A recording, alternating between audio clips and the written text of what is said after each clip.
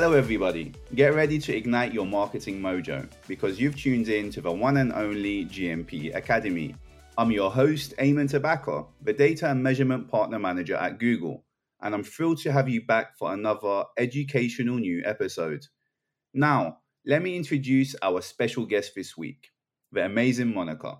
With a decade of experience in both agency and client-side analytics, she's a true analytics aficionado. She's an analytics manager at Incubator, but you'll also find her rocking at Measure Camp, on Measure Slack, and basically everywhere and anywhere analytics related. Today, we're diving deep into the exciting world of GA4 reporting. We'll be exploring different reporting services, discussing their unique purposes, and uncovering the best practices to make the most out of your data. So get ready for an engaging and knowledge-packed episode as we embark on this GA4 reporting journey together. Monica is here to share a wealth of knowledge and insights that will leave you inspired and ready to take your analytics game to the next level. So sit back, grab a cuppa, and let's dive into the world of GA4 reporting on the GMP Academy. So Monica, welcome and thank you for joining us. How are you today? That is a monumental introduction. Thank you, Eamon. And thank you so much for having me here. Oh, it's our pleasure. Thank you. A well-deserved introduction as well for all the great work that I know you're doing in the community or with Incubator to help your clients as well. It's a hot topic that we're going to be speaking about as well, Monica. So I hope you're ready to dive deep into it. It is. However, I have to mention, I've run a poll on LinkedIn asking people if they have heard of reporting services before, and 92% said no, they've never heard of them. I also asked the question on Measure Slack, and people said that actually the first time that they heard about reporting services concept was 2 weeks ago, I think, or a few weeks ago when Google released the article describing them. So I think that people are not quite yet familiar with the concept of reporting surfaces. So I'm hoping that our conversation will help others to explore what they are and how they can be used. No, that's really interesting numbers, to be honest with you. And definitely, this episode here, I'm going to be hammering down questions on GA4 reporting, Monica. So I'm really grateful for having you here. And I'm sure that this will be a packed episode of knowledge. Yeah, absolutely. I hope so, at least. And I have to mention, plug for Simo Ahava, he likes to call them reporting membranes. And I love that term because it makes it a little bit funny and it makes it really stick in your head. So I would say we can try to call them reporting membranes occasionally. Well, if that does pop up in conversation, reporting membranes, it's reporting services and reporting membranes. Do you know what? Whatever stick in the membranes, we can go with that. So let's kick off the conversation. So Monica, I guess let's just dive straight into this. And I'm going to start with the first question. Could you please tell me what you think about different reporting services? And maybe what type of questions would you use different services for? Okay. Yeah, that's a monumental question right there. So I would like to first define what these reporting surfaces are, because I believe that quite a lot of users, as we've discussed my LinkedIn poll, are not actually familiar with the concept. And personally, I found it incredibly useful to remember where the data differences within GA4 are actually coming from. So what are these reporting surfaces? These are the standard reports, explorations, API, and BigQuery, 4 buckets, so to speak, which display data in somewhat different ways. So first, I will go through standard reports. I would say that they are working on aggregated data. They are pretty quick to compute, and they're really, for me, top-line reports. Basically, dashboards, which are meant to indicate if something is wrong, but are not quite the surface to dive into the detail in. I would say they're best for standard questions and quick trend checks. So for example, are my users, my conversions, my purchases trending as I would like them to or as I expect them to? Are there any changes to my top performing landing pages? Are there any changes to my top performing items? What are my most visited pages? What is my abandonment rate where after an ATSI card happens? So all of these questions can be answered with standard reports. We can also compare trends. So how is the trend looking compared to last month? Is there anything that looks abnormal? Am I seeing the traffic spike following my promo launch compared to the period before the launch? Again, that surface, I would say, is really good to answer these quick, tactical type of questions. Now I'll move on to the second surface. So the second surface is the API reporting surface. So what I would say about the API reporting surface is that this is a programmatic door to standard reports and management at scale. If you want to extract your data as it is in the standard reports, perhaps to keep a history, for example, of prices or really any other metric, or send the data to other sources, that is the surface to use.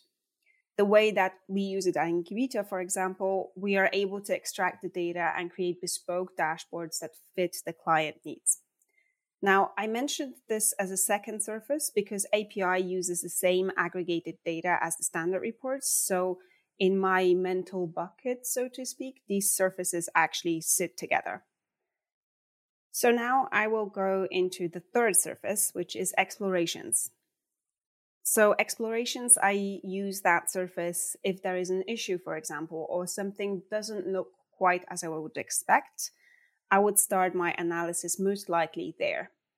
In my opinion, the surface is for driving deeper into the trends or issues surfaced in the standard reports. For example, if I want to mix and match my dimensions and metrics, this is the best surface to do this in. So questions like, on average, how many products were viewed by the users who landed on our promo landing page? That's a pretty complex question, and I would definitely start trying to understand what happened in exploration surface. What was this number different to the general population, or say my control group if I'm running a test, for example? So again, this surface, in my opinion, is really for slicing and dicing the data.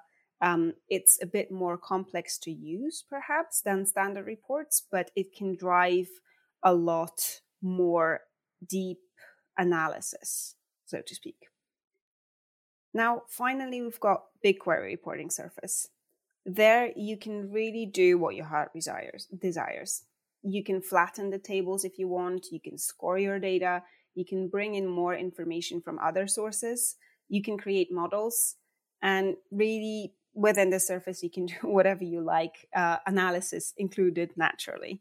Of course, you do need to know SQL to use this data. And so I would consider this an advanced surface.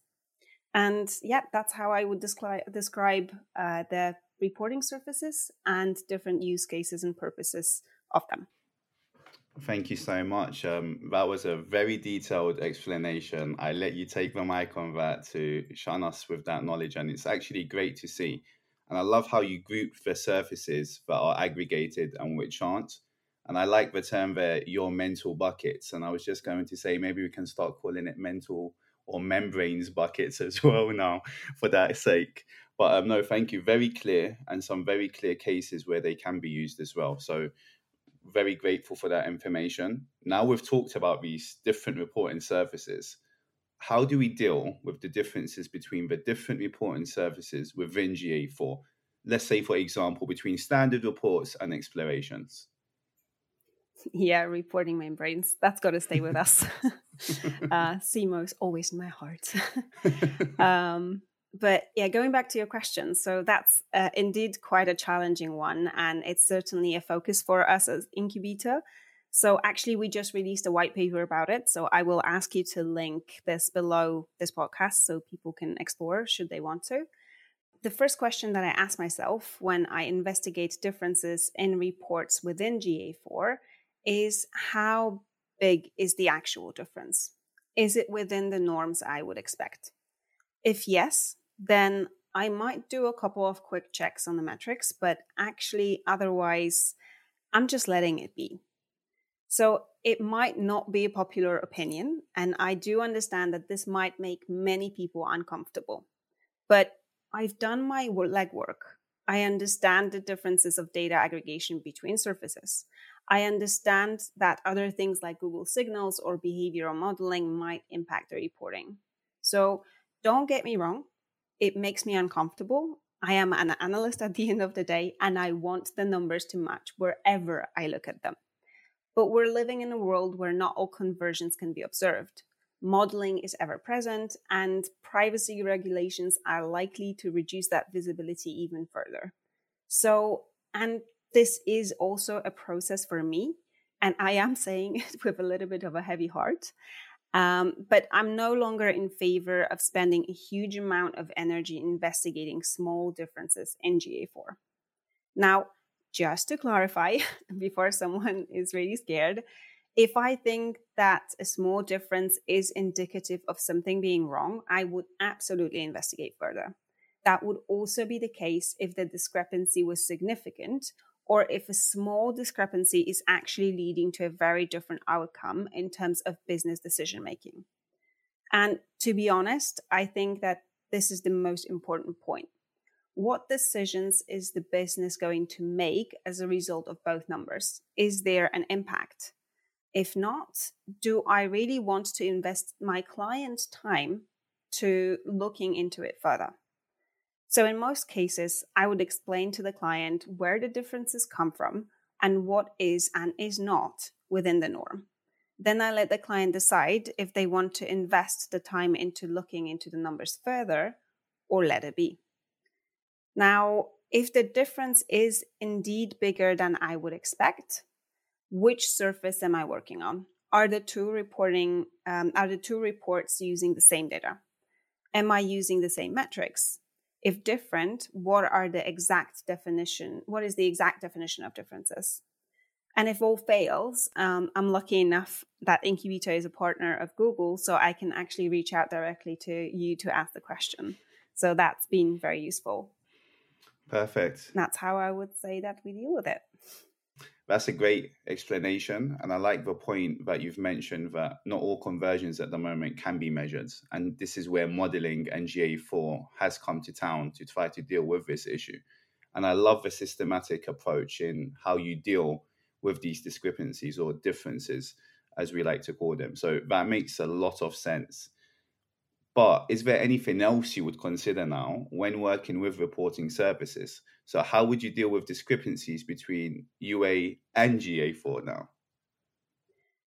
So again, I'm in a pretty lucky position that at Incubator, we did 100 plus migrations. So we have the experience and we have the learnings and we know what to expect when comparing UA and GA4.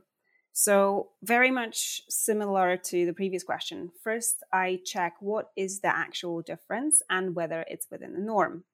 If it is within the norm, I ask further questions just to make sure that there isn't anything wrong. Are any other metrics not aligning? Are the discrepancies changing actual trends that we see in the data? If all these checks are passed, we work with the client to make sure they understand why we say it fits within the norm and what are the actual differences in metrics definitions. For example, for me, the most common questions are around users, sessions, and bounce rates. That's what clients ask me the most. So, for example, users, GA4 is focused on active users versus total users in UA. So the metrics will be slightly different. Sessions, there is no midnight break in GA4, and new source medium does not trigger a new session. So again, the metrics will differ there. Bounce rates is calculated differently between the two tools. In Universal Analytics, a bounce was a single page session with no events, but in GA4, a session with more than 10 seconds would be considered a bounce.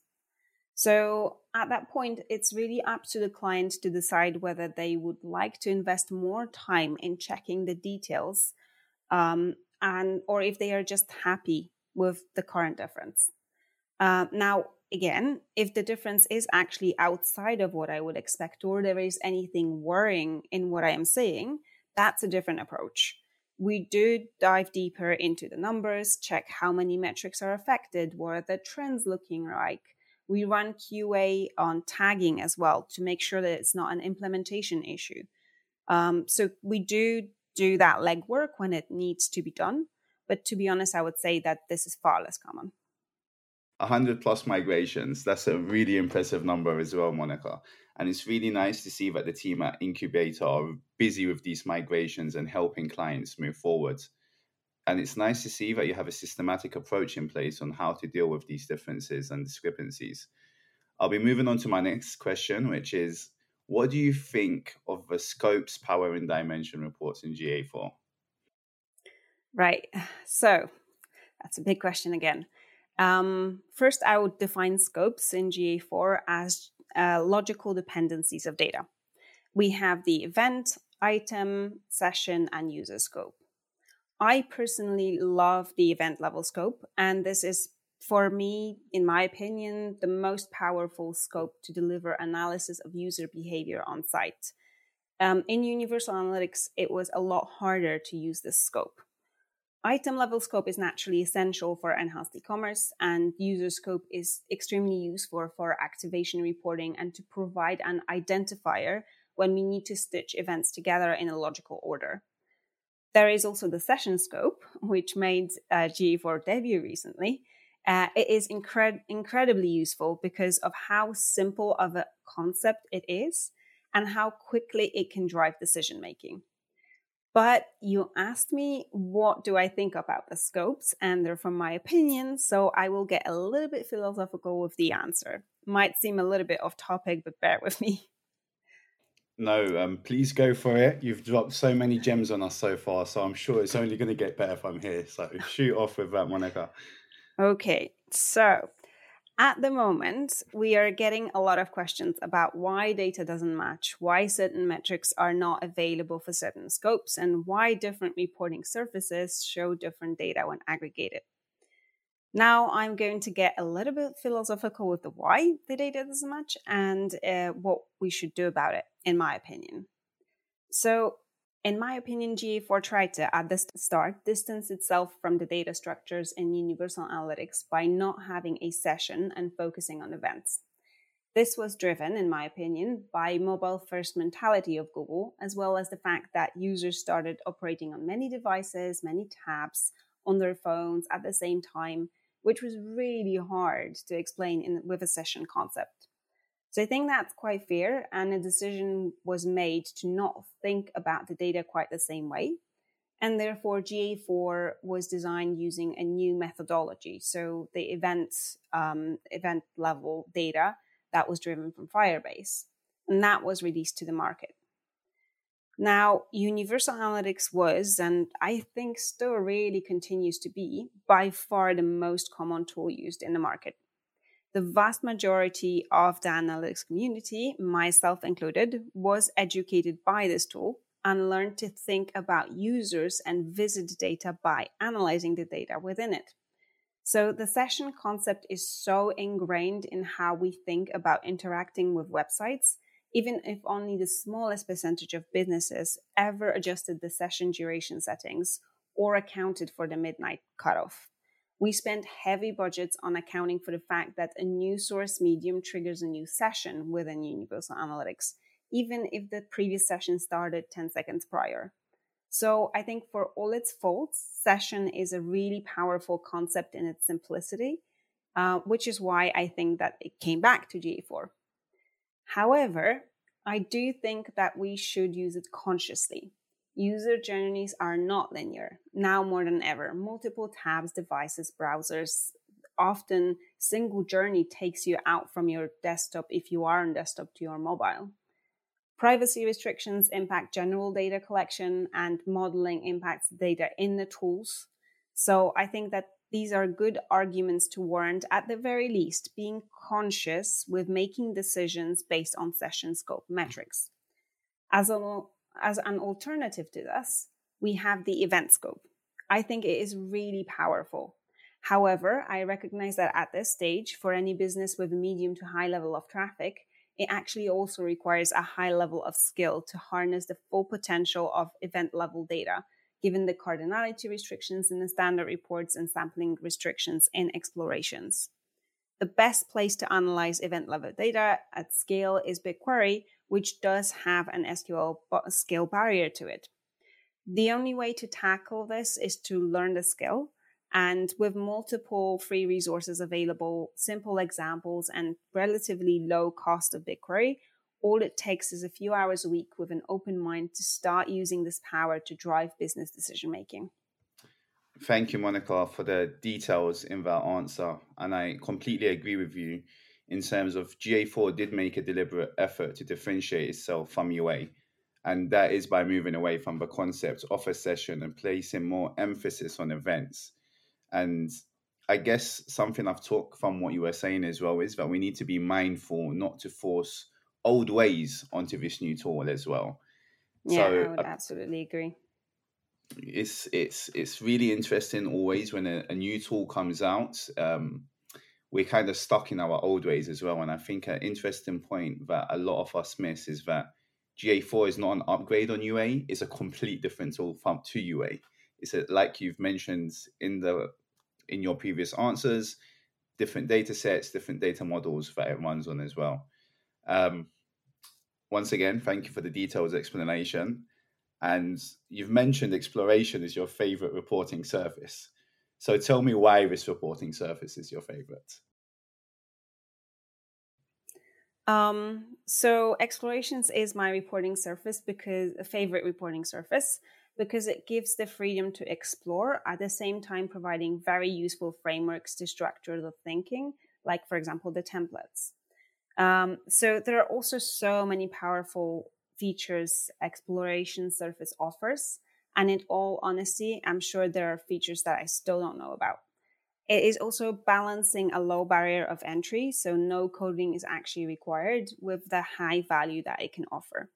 So although explorations is my favorite surface, the one that I also use the most, I do love to dive into BigQuery every now and then and brush up on my SQL skills.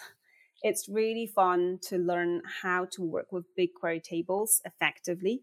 And nesting is certainly a challenge, but one that if you overcome it, it gives a really huge boost of satisfaction. I wouldn't also disregard the standard reports. The level to which the interface can be customized is really impressive, and two companies can have really extremely different setup, which is, I think, pretty cool. So yeah, to summarize, exploration is my favorite reporting surface, but all of them have a lot to offer. So I would say go through all. No, that's a great answer again. And thank you for explaining why it's your favorite. But I'm understanding as well now that every reporting surface has its own powers. And each reporting surface is going to provide the user with, depending on what they are looking for. So it's interesting to see that even though I asked you about exploration services, you still had to mention the couple of other reports that were there. So I want to ask you now again. Sorry, I'm throwing so many questions at you, but this is what the public wants, so this is what the public will get. With you working in the tool now, day in, day out, loads of migrations that you've worked on, is there any other reflections on GA4 reporting, let's say in general now? So in here, I would actually say that I've got a bit of a funny story that is sort of reflective for myself. So I helped a few friends running their own businesses to set up GA4, and it was really interesting because those who never used Universal Analytics before were really happy with the interface, with the exploring, with changing widgets, with using insights. It felt really natural to them. However, those who used Universal Analytics before, those were really comparing. So it's not just the numbers, because of course they had to do that, but they were really focused on not seeing the same metrics, even if the final conclusion they took from both sets of numbers was exactly the same. So that experience was really a learning for me, like I said, to try to really separate both tools in my mind and approach GA4 with a lot more open mind and a different mindset. So again, that for me really goes back to this is a new tool and we have to approach it with an open, fresh mind to get the best results, I think. That's a really interesting observation and a valuable insight, to be honest. I think change is uncomfortable. We all go through change and it can be very uncomfortable for sure. but it's not uncommon for people as well who've been accustomed to using UA to compare GA4 with their previous experiences. But your story here is a nice one because it highlights the strengths of GA4 actually, because it aims to provide a user-friendly experience as well for beginners. So on the topic of learning, change, development, what's your advice or next steps to people getting started with reporting in GA4? So it's my favorite question. I'll do plenty of shameless community plugs. So I will start with the resource that actually genuinely taught me the most about GA4, and that is Marketing Platform Academy. And I'll ask you later to link those as well below so people can actually explore what we've put in there. So there are great video resources there, which are recorded by the people who are actually working on the product. So what that means is we can understand how they think about the data and therefore how they structured their reporting as a result of this thinking. I mean, this reporting surfaces concept that basically was, for me, really well explained in one of those videos. So I would definitely recommend getting started with that. The second place I would recommend is the Measure Slack community. So you can join it at measure.chat. And it's really a great community where you can ask detailed questions and someone will help you out. So bonus points, you can actually directly reach to the likes of Simo Ahava, Tim Wilson, Julius, and many, many other names that I do not have enough time to mention, helping the community with GA4 challenges. If you prefer in-person events, then you will find plenty of people to help you at your local Measure Camp. For a list of upcoming events, you can head to measurecamp.org, and there's plenty, like Paris is coming up next, London, Warsaw. So you are guaranteed to meet plenty of people with vast GA4 experience and also other tools. If you are facing a particular challenge, I'm sure you will find someone to help you out on there. You can also run your own session, and then you can harness the power of collective mind hive, as I like to say. And I think the final point would be to just Google it. There is a ton of resources out there. You'll find a free quiz to cite and courses on YouTube. You'll find plenty of articles from Julius. And for technical implementation, there is the one and only Simo Ahava. So it does take some work to learn about this new tool, but once you are familiar with it, operating becomes easy and it is very powerful. So I would say definitely do your legwork and give it a go. Thank you so much. There's a lot here that we can take on places we can visit, certain websites, and definitely I think I know the video you're talking about on the GMP Academy as well. I'm a big fan of that. It was Michael and Romain, the solution architects here at Google. Great explanations of the reporting services as well. And it's actually nice to know there's the growing community on Measure Slack, elsewhere within the analytics world with GA4, loads of conversations happening about that as well. So definitely do keep your eye out on the GMP Academy. There'll be loads of new resources coming soon as well for GA4 reporting services and GA4 in general. And definitely I'm keeping my eye out for your white paper that's coming out. So I'm going to be keeping a close eye on that. And yeah, please head to Monica's LinkedIn, where we can find that GA4 white paper when it comes out too. So to wrap up, we've uncovered some incredible knowledge during this chat with you, Monica, and we're really grateful. And it's hopefully going to assist a lot of the listeners who have been tuned in today. So we're going to include all the links to these valuable videos that we've spoke about and resources in the notes. These resources, like mentioned, they're filled with useful insights and information that hopefully will greatly enhance your learning with GA4. On that note, that's a wrap. We've reached the end of our episode, and I want to give a big shout out to our incredible guest, Monica. Thank you so much, Monica. You've literally rocked this episode, filled it with knowledge and with resources that we can pick up and take away. Your expertise, honestly, has made this episode truly special. So let's have a quick recap of what we've covered. Reporting surfaces like standard reports, explorations, API, and BigQuery each have their own powers and purposes. They cater to different needs and users, from marketers craving a quick insight to data engineers diving deep into the raw data. Secondly, discrepancies happen. So when your metrics in UA and GA4 don't see eye to eye, don't panic. Research, seek support, and remember that these two tools have different data models and data sets. Monica hit the nail on the head when she said GA4 is like the cool new kid in town. It's got its own style, so let's embrace it. Be mindful not to force old ways onto this new tool, and give it time to adapt and explore its exciting possibilities. So, to the fun part, if you are looking for places where you can gain deeper knowledge on the topic, visit Google Marketing Platform for awesome video resources. Check out Measure Slack, a buzzing community with analytic pros who are ready to help you. And hey, if in-person events are your thing, check out Measure Camp for some real-world knowledge exchange. It's a journey of learning and discovery, and remember, learning new skills take times. But once you master GA4, you'll unleash its incredible power to drive your business forward. So, thanks for tuning in. We hope you enjoyed today's episode, filled with insights, laughs, and a dash of analytics wisdom. Stay curious, keep exploring, and until next time, happy reporting.